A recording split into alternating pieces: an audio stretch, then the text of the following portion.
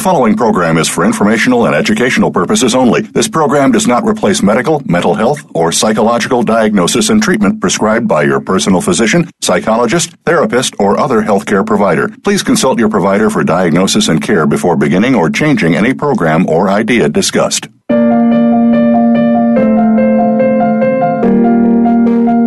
Welcome to Tips to Keep You Healthy, Happy, and Motivated with host Kristen Harper. She's here to give you those extra tips that you don't always get from other health and wellness programs. Kristen has all the bases covered and just a bit more. Now, here is your host, Kristen Harper. Hello to all my listeners. This is Kristen Harper, radio show host. My show is Tips to Keep You Healthy, Happy, and Motivated on Voice America's Health and Wellness channel, and also on KFNX, and I'm live here at the Voice America studio in Phoenix, Arizona. And I'm very excited about today's episode. I get to interview Dr. Jeffrey D. Thompson. He has been on my show before, and we will be talking about Brainwave Entrainment. We will talk about what it is. I would also like to talk to Dr. Thompson about his discoveries. We'll talk about health and wellness and so much more. And if you would like to be a sponsor of my show, your business will get a lot of coverage because Voice America is the largest live internet radio network in the world. And you can reach out to me if you're interested at Kristen, Kristen, at KristenHarperSpeaks.com. I also have two websites. The first is PerfectHealthConsultingServices.com. I do offer hair analysis packages and increase your vitality programs to balance body chemistry naturally and to increase vitality. It's a natural approach to healing. And also my speaking website, I'm a health and wellness speaker, and that website is Kristen, HarperSpeaks.com. And then also you can find me on social media on Facebook, Twitter, LinkedIn, Tumblr. And I was recently interviewed on the Total Wellness Radio with naturopath Dan Young. We talked about hair analysis, quantum biofeedback, sound healing, and natural health. And that interview took place mid-April. And so I've brought this up on my show before, and I have heroes, of course, and I talked about this before. Eckhart Tolle, he's a spiritual teacher. He has the book, The Power of Now. He's one of my heroes. I had an eating disorder in my past for 9 years, and his book changed my life, and I started to meditate, and I was eventually able to overcome my eating disorder. There's other heroes like Jake Steiner with endmyopia.org, and he helps people all over the world improve their vision naturally, and he's helped me tremendously with my vision. And my holistic dentist in California, he's one of the best in the world, and he helps people heal and regrow their teeth naturally. I love him very much, and I have others as well.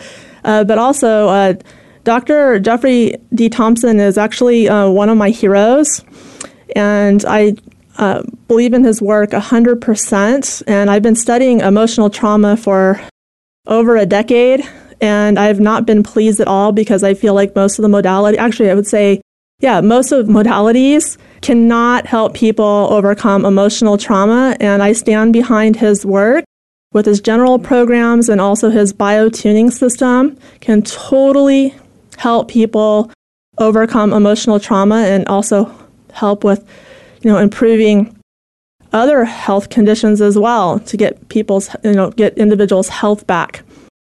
And so it's definitely an honor to have him here. And let me go over his bio. Dr. Thompson is the founder, director of the Center for Neuroacoustic Research in Carlsbad, California, a research center which is actualizing its vision of healing the body, heart, mind, and spirit through the scientific application of sound. Dr. Thompson is considered the world's premier sound healing researcher, brainwave entrainment expert, and high-tech personal transformation innovator. motivator, and futurist. He is a physician, musician, composer, inventor, educator, and author. His work addresses harmony between the mind, body, and spirit, and is clinically proven to foster deep personal wellness and expansion of consciousness. Certified in multiple healthcare modalities, Dr. Thompson draws people nationally and internationally to his clinical practice and to his cutting-edge auditory, kinesthetic, and visual therapeutic products and services. It is an honor to have Dr. Jeffrey D. Thompson on my radio show. It's an honor to be here. Good talking with you again. Oh, definitely. And how is your day going today? It's good. I just I saw patients this morning and timed it all, so I could race back here and catch the phone. Oh, okay. And I'll do this, and then I'll have another list of things I have to kind of accomplish. But right.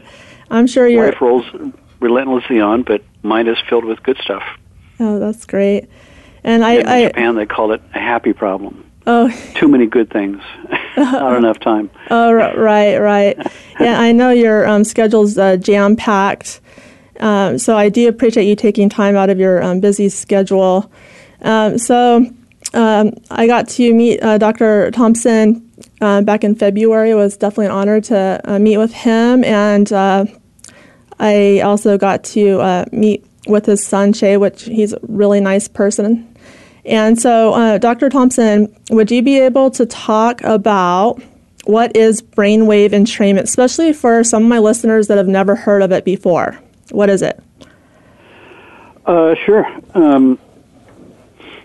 It begins with my body clocks, and that begins with basic rules that the body runs by.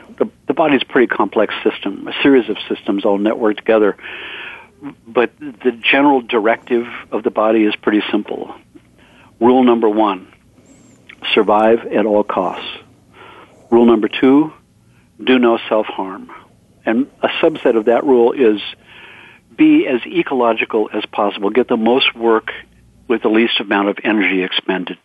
Cut corners, do the best you can, don't waste your life energy. That's pretty much it, those 2 rules. And because of that, my body will, if it feels threatened, mobilize 100% of available, expendable energy and pump it into my muscles to fight for my life. The infamous fight or flight response, where the sympathetic nervous system turns on and mobilizes my adrenals and my blood pressure and pulls energy from my gut and elimination system and my immune system and my higher brain centers and puts it into muscles to fight for my life. Well, part of rule number 2 is to get the most work with the least amount of energy expended. That's the reason why we have body clocks. And the center of control of body clocks is in the center of your brain in a little area called the hypothalamus. Hanging down from the hypothalamus is a stalk that is the pituitary gland. The pituitary gland hangs down from underneath the hypothalamus. And inside the hypothalamus are all these little organelles, little tiny structures. And that's where the origin of the sympathetic and the parasympathetic nervous system come from. Also, there's another little tiny organelle in there called the suprachiasmatic nucleus, and that is the center of the body clocks. It's hardwired to the pineal gland, and the pineal gland is sensitive to light-dark cycles because it's derived from the same embryonic tissue as the eyeball. And the pineal gland is sensitive to the full moon, new moon phase, which governs ovulation cycles in women. Well, you have your menstrual cycle every 28 and a half days is timing itself to the full moon, new moon, and to seasonal affective disorder, which is the pineal gland getting timing my body thermostat to the correct season, summer, winter, by noticing how long The day length is. And when you think about it, the day length is never the same 2 days in a row because the day lengths are getting longer and longer to the summer equinox and shorter to the winter equinox. And my body clocks are timing my internal body thermostat to be set for winter or summer. And all of that is to save energy because I have to keep my body at 98.6 degrees exactly. And so my body thermostat always has to be set. And if it's out of sync with the day phase, if there's an out of synchronicity of my body clocks with the world, then I'm expending 10 times more energy just to get the same work done. And that's not good because that's breaking rule number 2. Do no self-harm.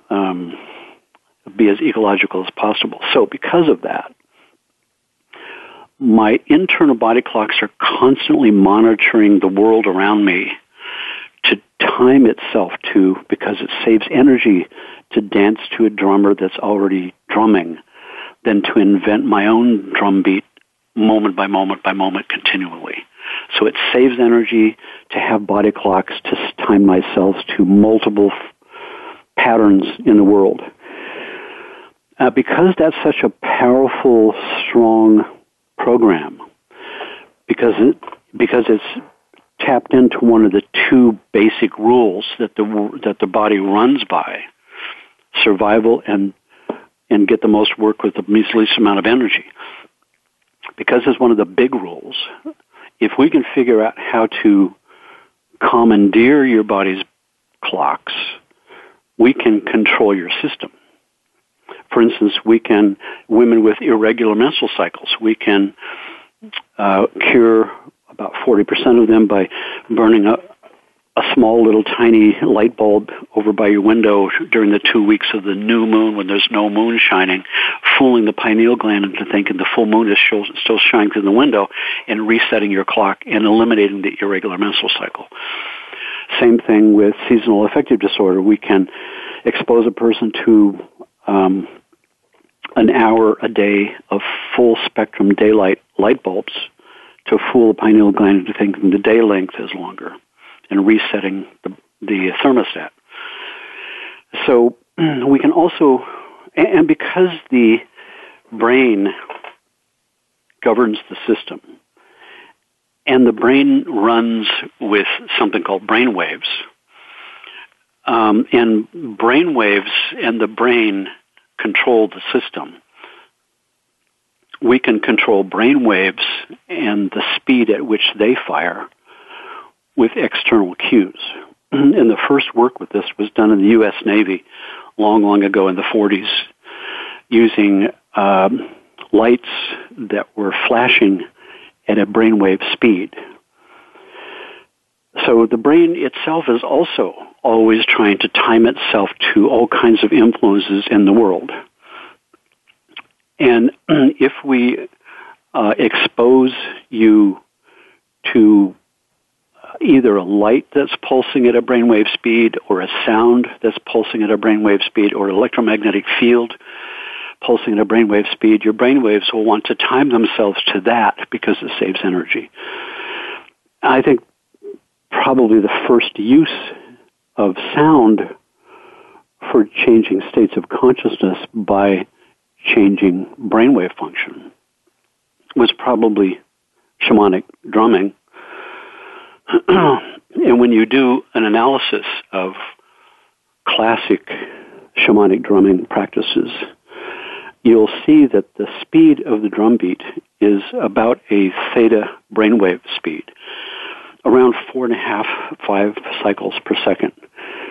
That's about like this. Can you hear that? About like that. That's about 4.5, 5 cycles per second. So it means that I'm pounding this drum, usually around a fire at nighttime, and it's a shaman doing it. Within a few minutes, your brainwaves will try to time themselves to this external pulse speed because it's the most dominant drum beat in your environment.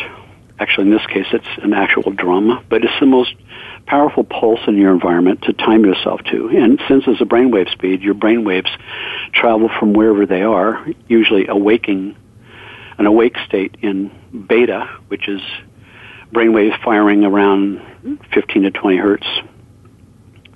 Slow down, slow down, slow down, all the way down to 5 hertz, where the drum is beating.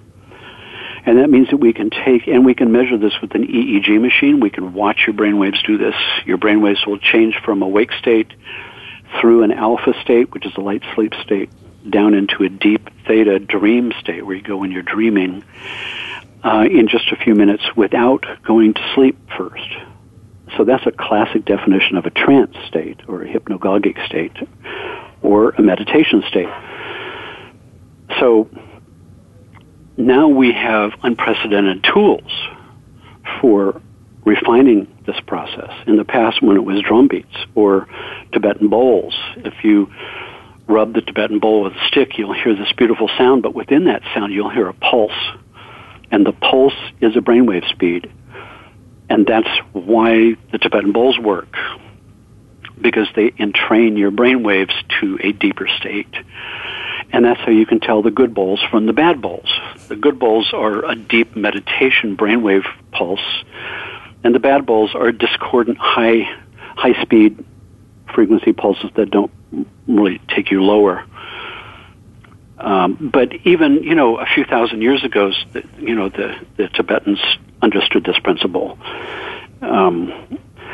In 1973, there was a researcher at Mount Sinai Hospital who published an article from his research that was published in December 1973 in Scientific American.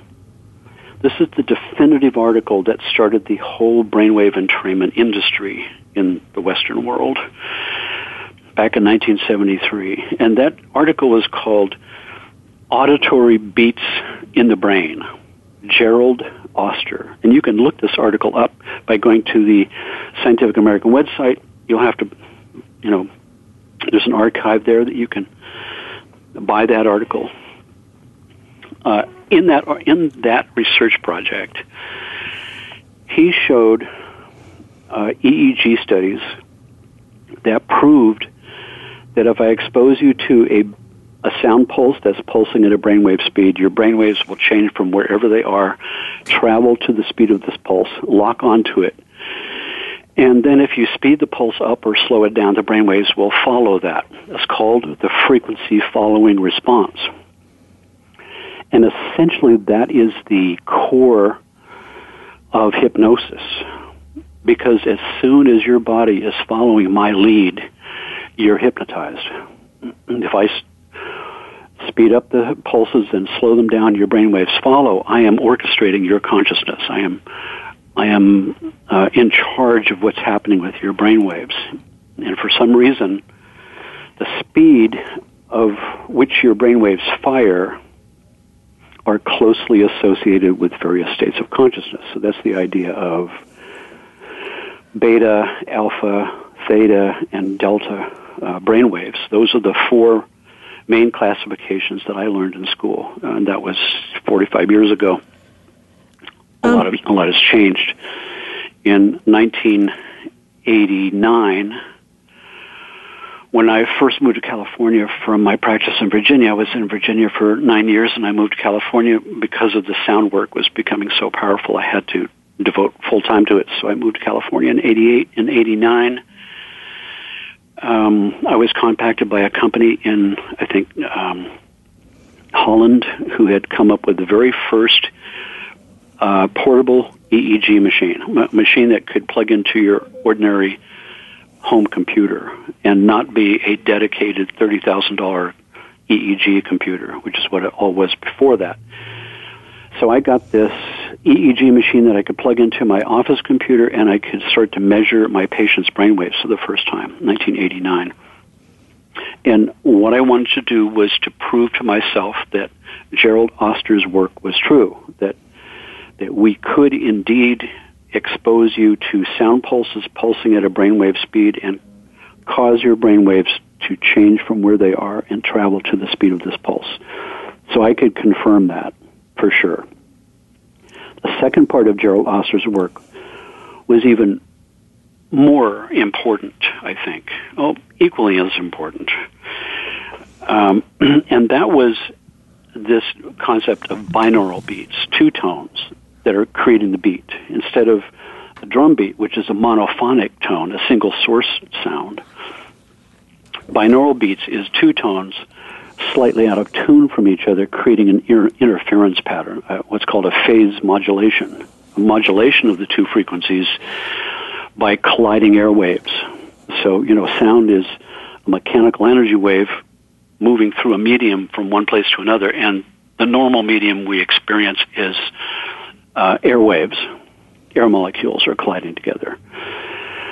Or it can go through water 5 times better because the molecules are more closely packed. Or through a solid 5 times better than that because molecules more densely packed. It's the sounding board on a cello. So this idea that we can create a beat by untuning two tones slightly from each other, that creates this modulation, wah-wah kind of thing. If the speed of the wah-wah is a brainwave speed, we get exactly the same phenomenon as if we were pounding a drum. The brain is looking for external pulses to time itself to. So we just provided that. There are interesting things that come about with binaural beats.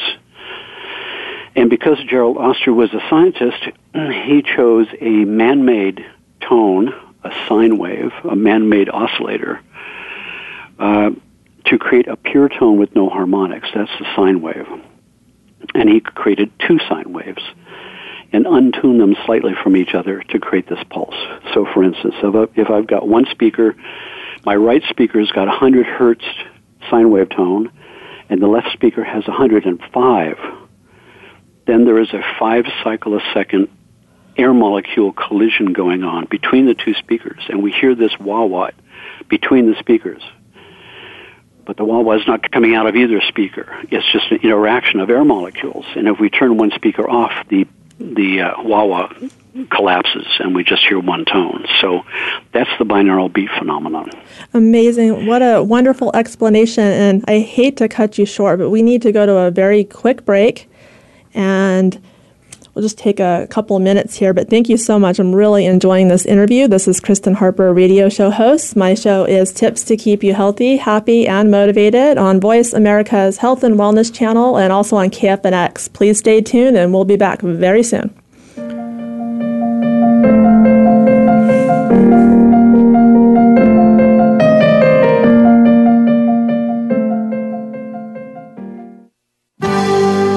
Your life, your health, your network. You're listening to Voice America Health and Wellness. Kristen Harper is a health and wellness speaker and founder of Perfect Health Consulting Services. She inspires people all over the world to keep healthy, happy, and motivated. Get a virtual health coaching or hair mineral analysis package at perfecthealthconsultingservices.com to help you get healthy and stay healthy. Also, go to KristenHarperSpeaks.com to hire Kristen Harper, a health and wellness speaker, for one of your events. Be sure to visit both of Kristen's websites, perfecthealthconsultingservices.com and KRISTEN HarperSpeaks.com. Now is the time to take your health to the next level and become the best version of yourself. Can grief be good for you? Absolutely. It gets your attention, helping you evaluate your choices and relationships. Your losses define who you are. Tune in each week for Good Grief with host Cheryl Jones. Our show features those who have made incredible transformations by grieving their losses. You'll learn how to find your courage and strength. You'll discover the important things in your life and how to let go of things that are less important. Good Grief airs live Wednesdays at 2 p.m. Pacific Time, 5 p.m. Eastern on Voice America Health and Wellness. Now you don't have to stay linked to your desktop or laptop. Take Voice America on the go and listen anywhere. Get our mobile app for iPhone, BlackBerry, or Android at the Apple iTunes App Store, BlackBerry App World, or Android Market. Opinions, options, answers. You're listening to Voice America Health and Wellness.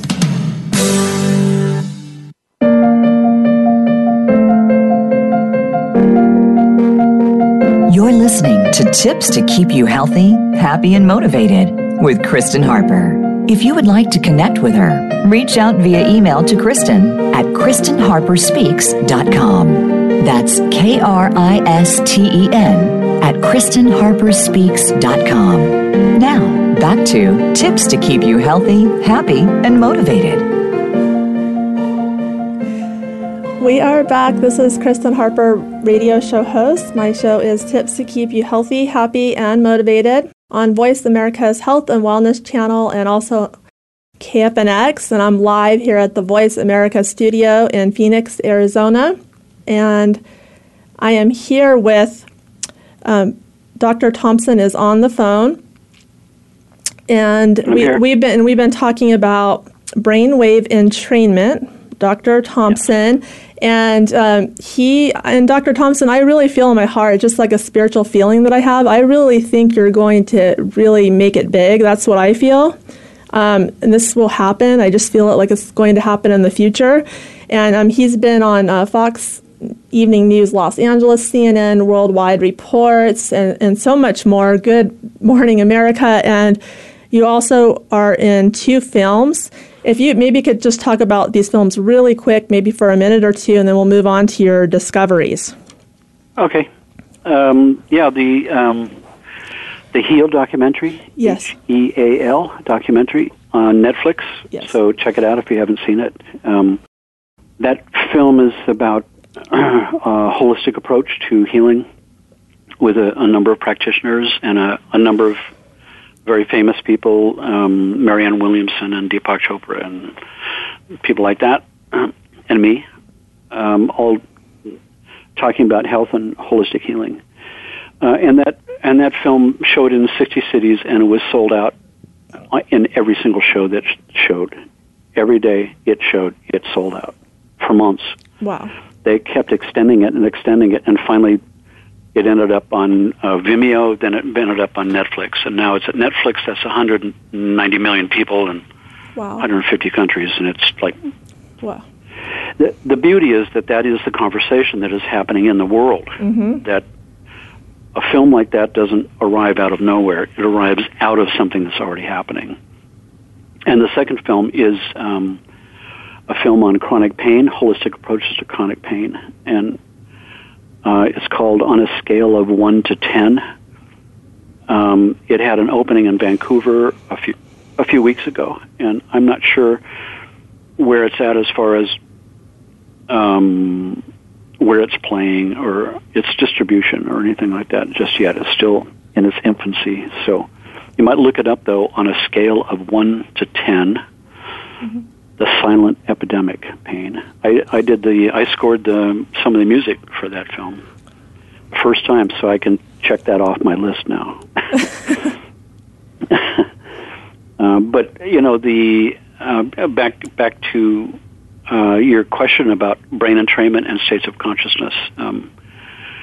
The one final thing that Gerald Oster discovered that was an astounding thing was what happens when you put these binaural beats, these 2 separate tones, in headphones instead of speakers. Because when you have headphones on, you have, say, 100 hertz in the right ear and 105 in the left ear, and you hear this 5 cycle a second wah-wah, kind of in the center of your head. There's no air molecules colliding anymore, unless you've got air between your ears, right? So that means that we've got a new phenomenon. It's a true quirk of how the brain functions as it tries to obey rule number 2, as it tries to get the most work with the least amount of energy expended. And the brain is being exposed to something it's never experienced before in its whole biological evolution, where the right ear is hearing something that the left ear is not hearing, and vice versa. In nature, that never happens. So the brain is confused. The brain is going, my left hemisphere is controlling my right ear, and my right hemisphere is controlling my left ear, and both of those are hearing something the other ear is not hearing. Is this a threat or not? I don't know. So the two hemispheres are forced to synchronize their activity across the corpus callosum. And hemisphere synchronicity is something that's highly sought after by the human organism, because that's where all the good stuff happens. That's where the epiphany takes place. That's where the problem gets solved. That's where the illumination happens. All of the out-of-box, brand-new ideas drop into your brain when the hemispheres are synchronized. So to be able to orchestrate a synchronicity event between the two hemispheres is something unprecedented in our whole history as human beings. And normally when it happens at odd moments that are hard to control. When the good stuff happens, people are striving to figure out, how can we make this happen? How can we exercise the flow state? How can we get into higher states of meditation? EEG patterns of meditation clearly show moments of enlightenment are associated with hemisphere synchronicity. Now, if we have binaural beats playing through headphones in a music track, for the whole time that you're listening to the music track with these binaural beats going in headphones, the hemispheres are floating in a continual state of synchronicity. And this is a new thing in evolution. This has never happened before. In all the 200,000 or 300,000 years of human evolution, no, it's not happened before. This is the first time. And that means that we're taking our brain to a gym and we're exercising an ability in an accelerated way that could only happen with science.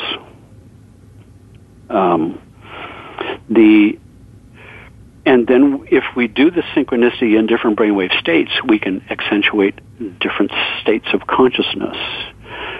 And that's where we come back to this idea of brainwaves. And when I was hooking up all of my patients to this new EEG machine that I had gotten, just to prove that Gerald Oster's idea of brain entrainment with sound waves worked. And number two, I wanted to see that hemispheres would synchronize with headphones on. And in that process, yes, I proved that to be true, but in that process where I'm taking a patient down into a deep delta brainwave state, which is where you go in deepest sleep. Brainwaves are largest amplitude and slowest. I noticed that the brainwaves were dropping below the lowest range of delta into some new territory that I'd never seen or heard of before. I mean, I was taught that there's nothing below 0.5 hertz delta, the lowest bottom of brainwaves, and I'm seeing something below that with an amplitude that's going right off the screen. And then when the person got up from that session, they had incredible tales to tell. Like the first person this ever happened to was describing themselves with an out-of-the-body experience, floating by the ceiling, watching me over by my computer, doing my thing. And they floated through the ceiling and went home and found their lost keys. And they could hardly wait to get home to find their keys. And then, of course, when they get home, they're calling me up saying, my keys were here, just like I saw it was real. I saw people having precognitive experiences, knowing something was going to happen and happened.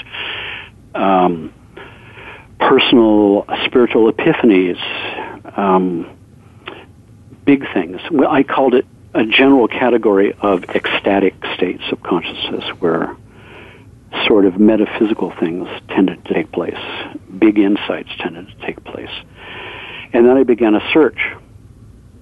Is anybody reporting below delta brain activity? And in those days, it was before Google. That was Alta Vista and Ask Jeeves and the National Interlibrary Search System. And from that day until this day, the answer is no. Nobody's reporting below delta brain activity. But then at a certain point, I did clinical work with neurofeedback, 2 different neurofeedback practitioners for a couple of years. And when I'm asking EEG professionals, have you seen below delta activity? And the answer was always no. Why? But then they said, but I wouldn't be able to see it even if it was there. But why not? Well, because this expensive EEG equipment has a cap on what it displays. It doesn't display below 1 hertz. So they couldn't discover it because they didn't believe it was there. That, to me, is a statement on humanity anyway, and it's a statement for each person. I walked away from that thinking to myself, where are my blinders? My blinders of the things that I believe to be so. So I've set my life up, I've set my brain up so I don't even look there, so I can't look there. Because people believe that there's no brain frequencies below 0.5 hertz, then their EEG equipment wouldn't even show it if it was there. Anyway, that's remarkable. And as soon as I saw that, I'm thinking, wait a second, they told me that this house had no basement, and here I'm discovering there's a basement there. How deep does the basement go? What about frequencies maybe below delta frequencies, slower even than that, At a certain point, I decided, look, I think I've discovered something, so I'm going to name it. I named it Epsilon Brain Activity. It was the next Greek letter down from delta. Since that sounds cool, right? Epsilon state. So I began exploring Epsilon 1 and Epsilon 2, half of the Epsilon frequency slower. And I began to have remarkable results with certain conditions, certain neurological developmental conditions, which tended to be my specialty, even way back in Virginia. Kids with ADD and ADHD and autism and epilepsy and depression and things, learning disabilities, were responding remarkably well to these low frequencies and to the hemisphere synchronicity thing. If I can force your hemispheres to synchronize, that's precisely what's wrong with most of these different kind of neurological problems. Is one of the things that they all have in common is non-communication of pathways. But then the first discovery was made in, I think, around the late 90s, and that was gamma brain activity. And gamma was discovered during open brain surgery, where they could put electrodes, EEG electrodes, right on the brain itself. And they picked up all these other frequencies going on in the brain that they couldn't measure before because they couldn't penetrate the skull. And that's got something to do with how brain waves are generated. If my brain wants to generate 20 brain firings per second, that's 20 hertz beta, then no single one of those brain firings can have a lot of amplitude. The amplitude is very slow because you have to make 20 of them. But if you only have to make 5 of them in theta, then each of those 5 has got a really large amplitude. Same amount of energy is used by the brain to generate any kind of brain pulse. It just is either spreading it around to make 30 of them. In this case, it was 40. Gamma is 40 hertz, and it can't penetrate the skull. So they were picking it up right off the brain. And they also noticed that there was 100 hertz and 200 hertz coming out of the brain. I had no idea what any of this meant. But they called it gamma. They did not name the other two. I named those later.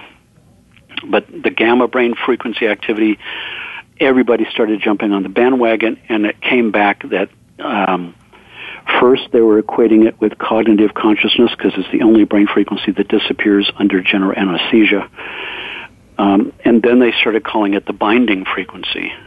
And that's because all of my 5 senses, my eyes and my nose, my ears, and taste and touch, the signals are all deposited in different areas of the cortex, distinct areas. The visual cortex is the back of your head, occipital lobe, and hearing is the temporal lobes on either side of your brain. So somehow this 40 hertz gamma binds all of these sensory information together in one place so that they're all synchronized up, so that my experience of my 5 senses out here in the world makes sense. If a cup falls off the table and hits the floor and shatters, we all know that the movement through space and the sound it made when it hit the floor belong together because it's bound together in my brain. If it's not bound together in my brain, I wouldn't necessarily realize that the sound had anything to do with hitting the floor. And that's precisely what's going on with autism, where we get a desynchronicity in gamma. And I mean, this is my work, that we get a disassociation with different sensory information, and it starts to bombard the brain and become a stress. In autism, there is a missing brain frequency, or a deficient one called MU, M-U, and that's the monkey see, monkey do brain activity, where areas of my brain light up when I watch you move, when I watch your facial expressions or your body positions. I learn that because an area of my brain lights up. That's called the MU activity.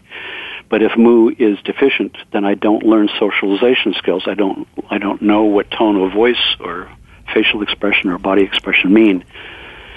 But that's a functional problem, and that can be retrained. Now we can use this brainwave entrainment idea where I can entrain your brain to MU and return that function.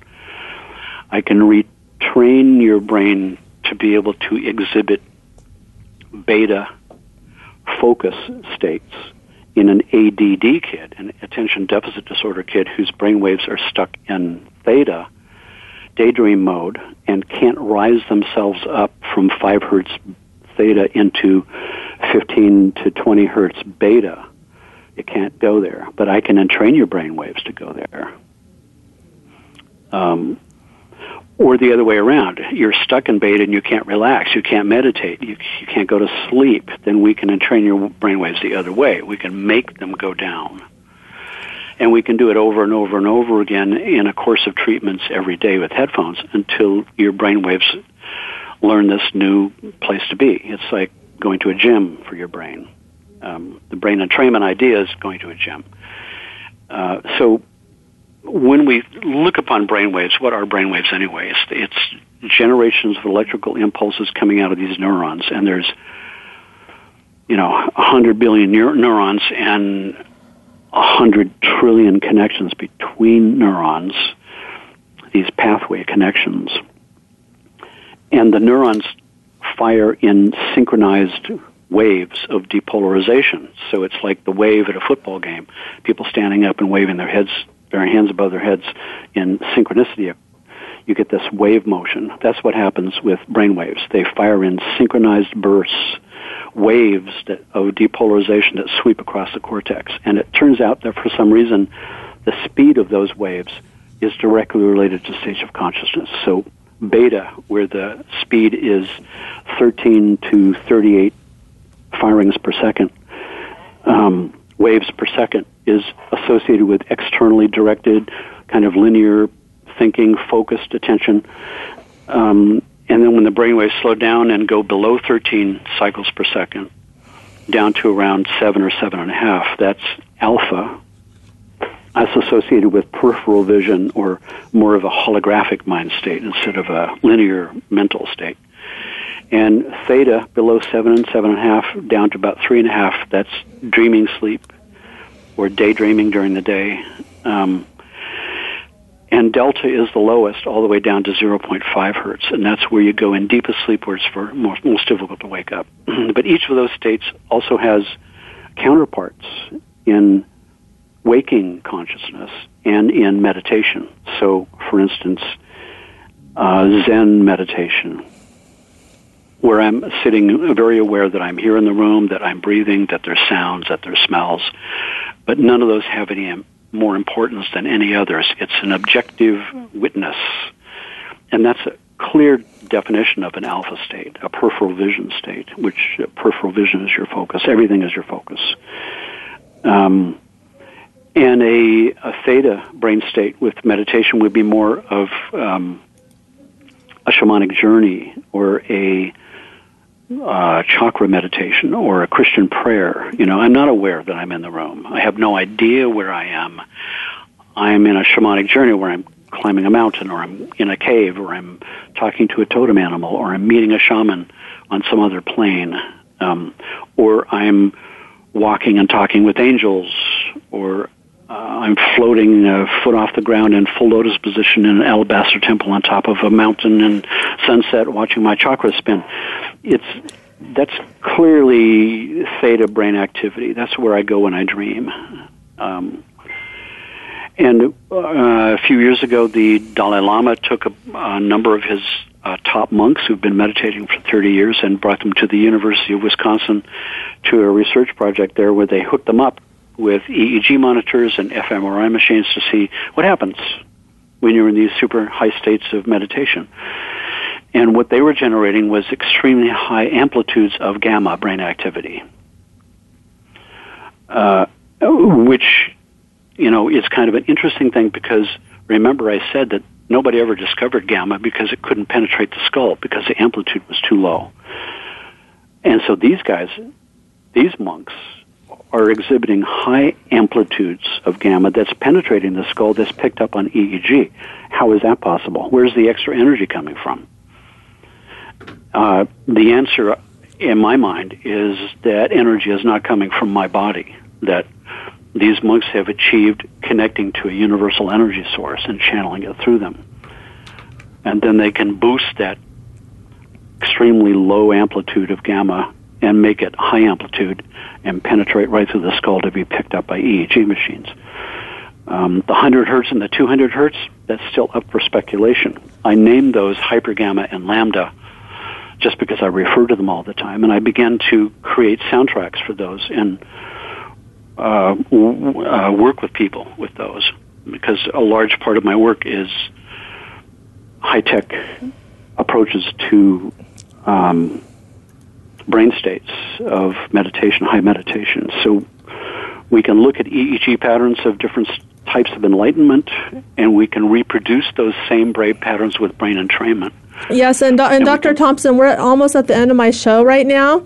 And before we end the show, I just really want to put this on record so everyone knows, because I really feel that you'll go down in history books. Can you just briefly talk about your discoveries, including the fundamental frequency, and also why your work is different than others that are also doing the brainwave entrainment?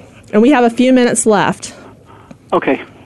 Brain entrainment, I do not use sine waves.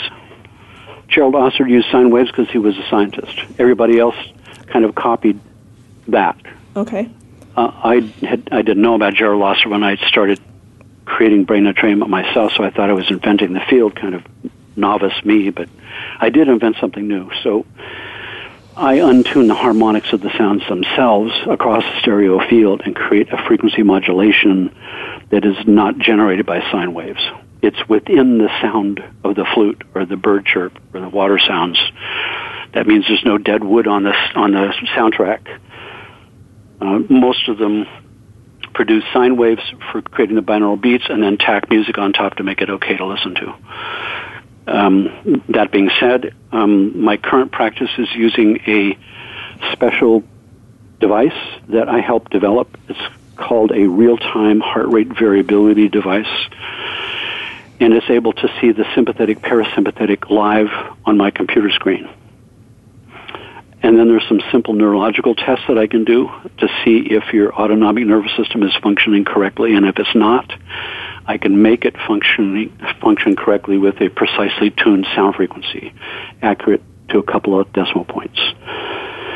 So I'm laying you down on my sound table, I'm hooking you up to this device, and I'm seeing that your autonomic nervous system is not pushing in the clutch the way it should when you lay on your back. It should collapse down to zero, homeostasis. And if it doesn't, it means you're running a fight or flight response all the time without your knowledge, and it's burning up all your resources. And I can force it to push in the clutch with this sound wave.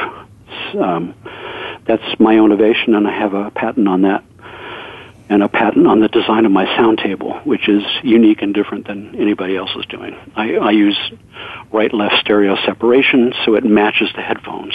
So I'm forcing the right-left brainstem areas for vibration sense to synchronize the right-left headphones for auditory synchronicity, and light glasses that have light bulbs that are driven by the sound, controlling right-left eye separately. So I'm synchronizing up the right-left visual cortex, auditory cortex, and kinesthetic cortex, the three primary perceptual modes. But to me, the ultimate cause of disease is my stress handling ability is impaired. And the stress handling ability is a component of the autonomic nervous system, which controls all my organs and glands and all my systems. It's the master computer program that tells everything what to do. And if it's got a problem, your whole body has a problem. Okay, so we have, your discovery was a fundamental frequency. You have the biotuning system. You discovered brainwave. Any other discoveries? I'm now exploring frequencies below the default mode network, which is something else we didn't talk about, but that's even slower than epsilon. Okay, and that was one of your discoveries as well? Default mode network that was not my discovery, but I was the first person to ever work with it. Okay. In a therapeutic mode and to put out a soundtrack. Amazing. I'm going to definitely have to have you come back on because you're just a wealth of knowledge, and I really enjoyed conversing with you today, and thank you so much it was good talking to you, and thank you so much for helping people around the world, and you take care. And this is Kristen Harper, radio show host. My show is Tips to Keep You Healthy, Happy, and Motivated on Voice America's Health and Wellness channel and also on KPNX. Please tune in next Tuesday at 3 p.m. Pacific time. I have an amazing guest coming on who is a celebrity, so make sure you tune in, and all of you have a wonderful week.